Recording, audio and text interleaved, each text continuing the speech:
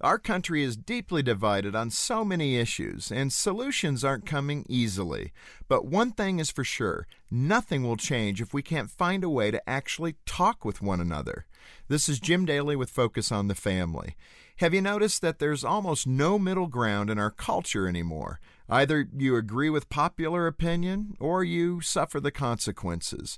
You may think that's overstated, but I've experienced that kind of treatment, and I can tell you this, there's a price to be paid for holding an opposing viewpoint. It usually starts with schoolyard tactics, where someone hurls insults or labels your opinion hate speech. Before long, you're barred from even participating in the discussion. And I don't know about you, but I find that behavior troubling.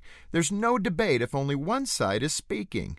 Allowing opposing viewpoints in the public square is exactly the freedom our nation was founded upon. If we can get past the distorted rhetoric portrayed in the media, resolving our disagreements becomes possible. I've had meaningful conversations with many people I disagree with. We've been able to maintain mutual respect and have even gained a better understanding of why we don't see eye to eye.